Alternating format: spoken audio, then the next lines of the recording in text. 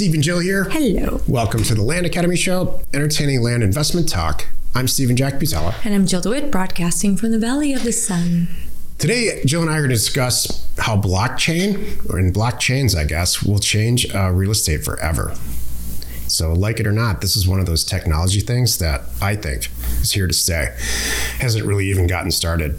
You know, I'm not sure who created the concept of blockchain, but I think it's absolutely brilliant. Before we get into it, let's take a question posted by one of our members on the landinvestors.com online community. It's free.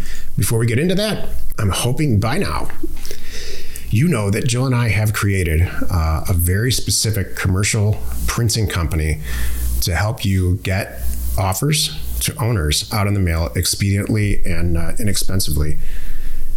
We did this several years ago for ourselves, and it was worked so well we decided to share it with everybody. And fast forward to today, we do almost 1 million offers on behalf of members and non-members every single month. Oh, the name of the company is offers2owners.com. Aaron L. wrote, the usual advice here is to mail every owner of the properties in a target zip code or county. After all, who knows why someone might want to or need to sell? I've acquired 48 properties in 5 different states since I joined Land Academy in 2021.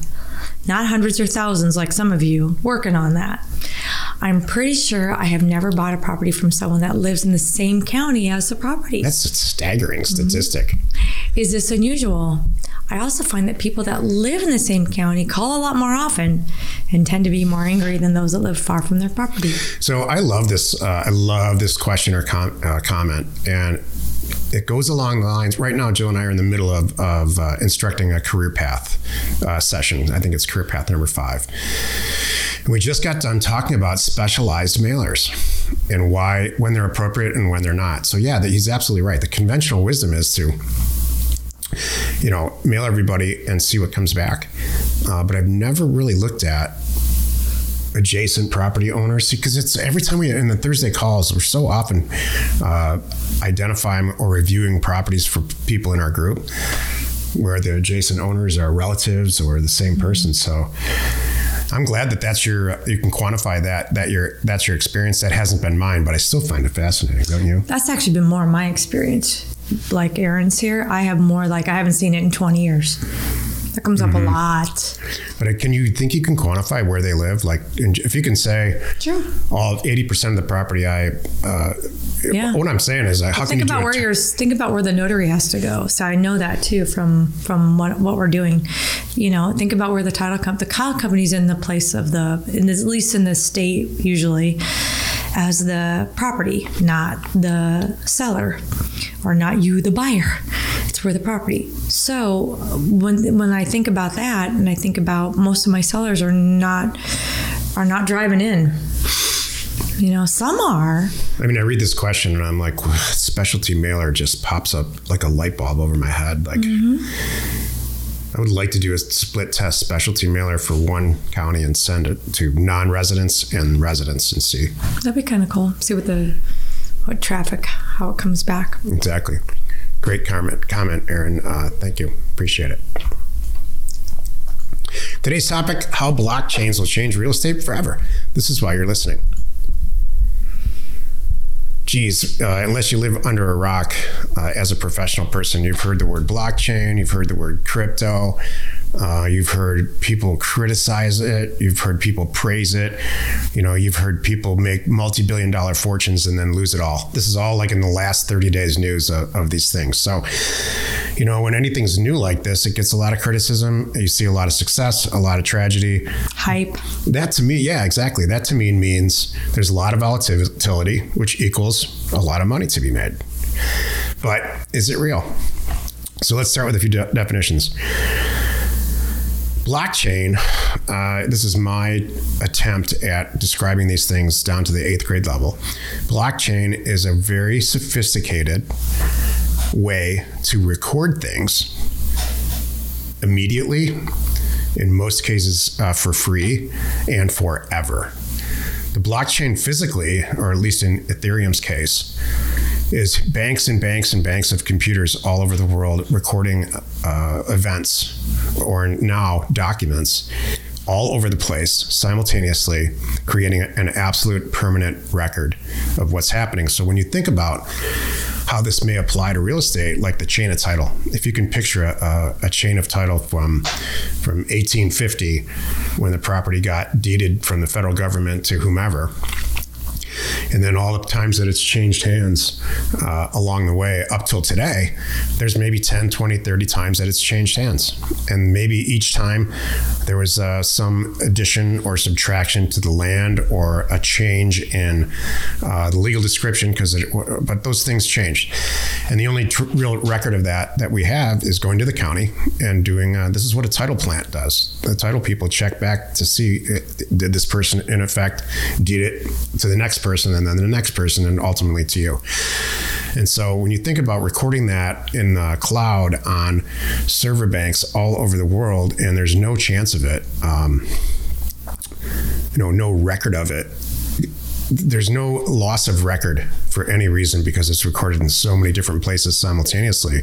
That gets you thinking. Mm-hmm. It gets you thinking that, wow, do we need title insurance anymore then? Mm-hmm. Or could we or someone write software about, you can't record this because it doesn't tie with the vesting deed that's on the blockchain. Mm-hmm.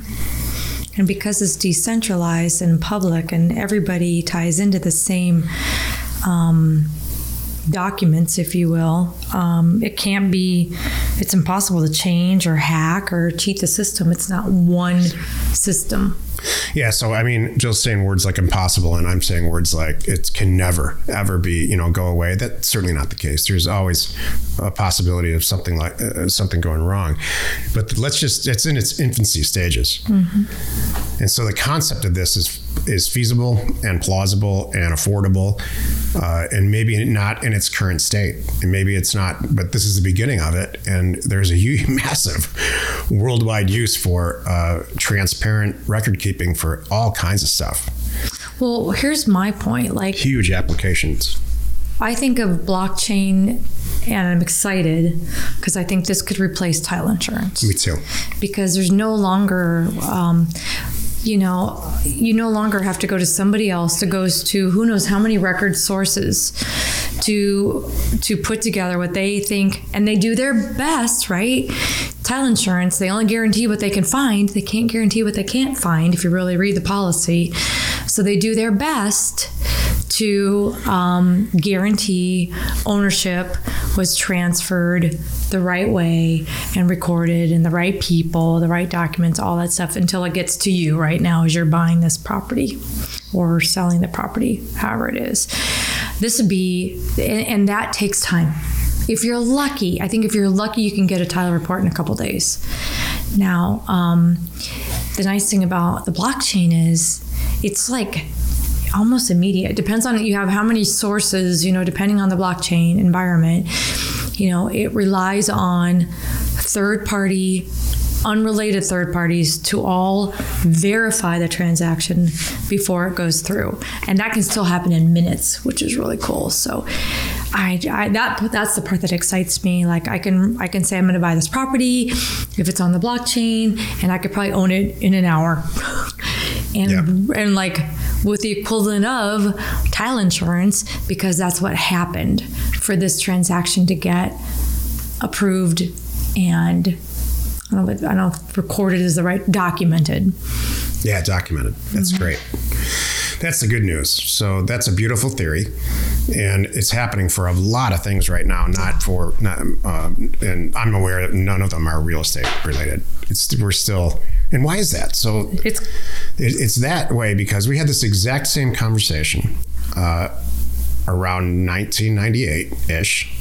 The world did, about why, hey, all these properties are listed on the internet, on the MLS. We don't need any real estate agents anymore. Mm-hmm. Well, here we are. It's 2022, and we have more real estate agents than we've ever had, ever. In the history of this country, there's more real estate agents now. And that's because the National Association of Realtors is making sure, because it's so profitable, making sure that the federal government doesn't do away with real estate agents, even though they're ridiculously unnecessary in most cases. And so it's not so much, wow, this is a great idea, it's totally efficient and it doesn't cost anything. There's way more to it than let's just do it then. Do you have an opinion on what's going to, okay, having brought that up, do you have an opinion, and I'm asking you sincerely because I really don't know your opinion, on, do you think there's going to be people opposing this or trying to, oh my gosh, yes. I mean, because when you really think about it, this could, remove title companies. Completely remove title companies. And the cost of that and the time, like I shared. And then, I mean, potentially even, now agents do, the good agents though, I do see a need for good agents because they can market and get property out there and talk to people and walk them and show them. You can't do that on the blockchain. That's not going to happen. This would be behind the scenes. But what are your thoughts on that? No, well, in the agents, very specifically in the agent situation, if the only way you could buy a piece of property was to click through a list of property that's for sale, much like now, let's just look at Realtor.com or even Zillow, but more so Realtor.com. I'm not saying do away with the MLS yet. I'm just saying do away with the 6% representation that's involved when you choose a property online. This is what we do. Mm-hmm. You choose 4 properties online, you go drive around, you take a look at them, you like 2 of them, and then you put it on, hopefully maybe you have to walk through, maybe you don't. In the future, you'll maybe just hire, a minimum wage person to walk somebody through the property, and you like it or you don't, mm-hmm. and you buy it. And you buy it through clicking through a form online and getting immediate financing if that's what you need. We don't do it in the Land Academy stuff with what we're doing with land. Of course How do we do it? Okay, yeah. I'm clarifying that little piece. It's just inefficient. So, and again, I'm really, truly personally surprised it's gone with real estate agents. It's gone this far. I know. Where it's still so prevalent. You know what else, and along the same lines, and then we'll get back to blockchain in a second, is car dealerships. I just don't get it. Like, it just, I really, truly in my soul believe it's the financing component to everything that's driving all this. If you could click through a form and say, I want a Chevy Tahoe, and I know the colors I want, and I can see that there's one in a yard somewhere 6 miles away from my house, and I'll click these 2, and I need financing, and have some finance person call me and, again, get escorted out there or have the car driven into my driveway. That should have happened a long time ago. No, we kind of have that, don't we? With certain car manufacturers, they offer that, yeah. Well, I even thought like Carvana and those places. Yep. There's places that go right online and just say and arrange delivery. And it's started. You're exactly right. It's starting to happen. Go toward that. And honestly, I think the world would be a better place with most of it. Well, you know what? You and I have kind of done that when you think about it. I have bought, not sold, but you have bought and sold sight unseen. Yeah. You know what I mean? But to your seller and stuff like that, and just talking pictures and shipping it. Here it comes. So the blockchain is a way to record all of those events. I mean, that's a great point. Think about the DMV in your state. All of that would go away. Yes. All of it. Because it's all recorded and it's transparent and you can see who owns a car and who doesn't own the car. And it's in its infancy stages. This is just a theoretical episode. But I tell you, the world would be a much more efficient, better place. There's one word to me that this all goes around and what makes me happy. One word, decentralized. Mm-hmm. That's it.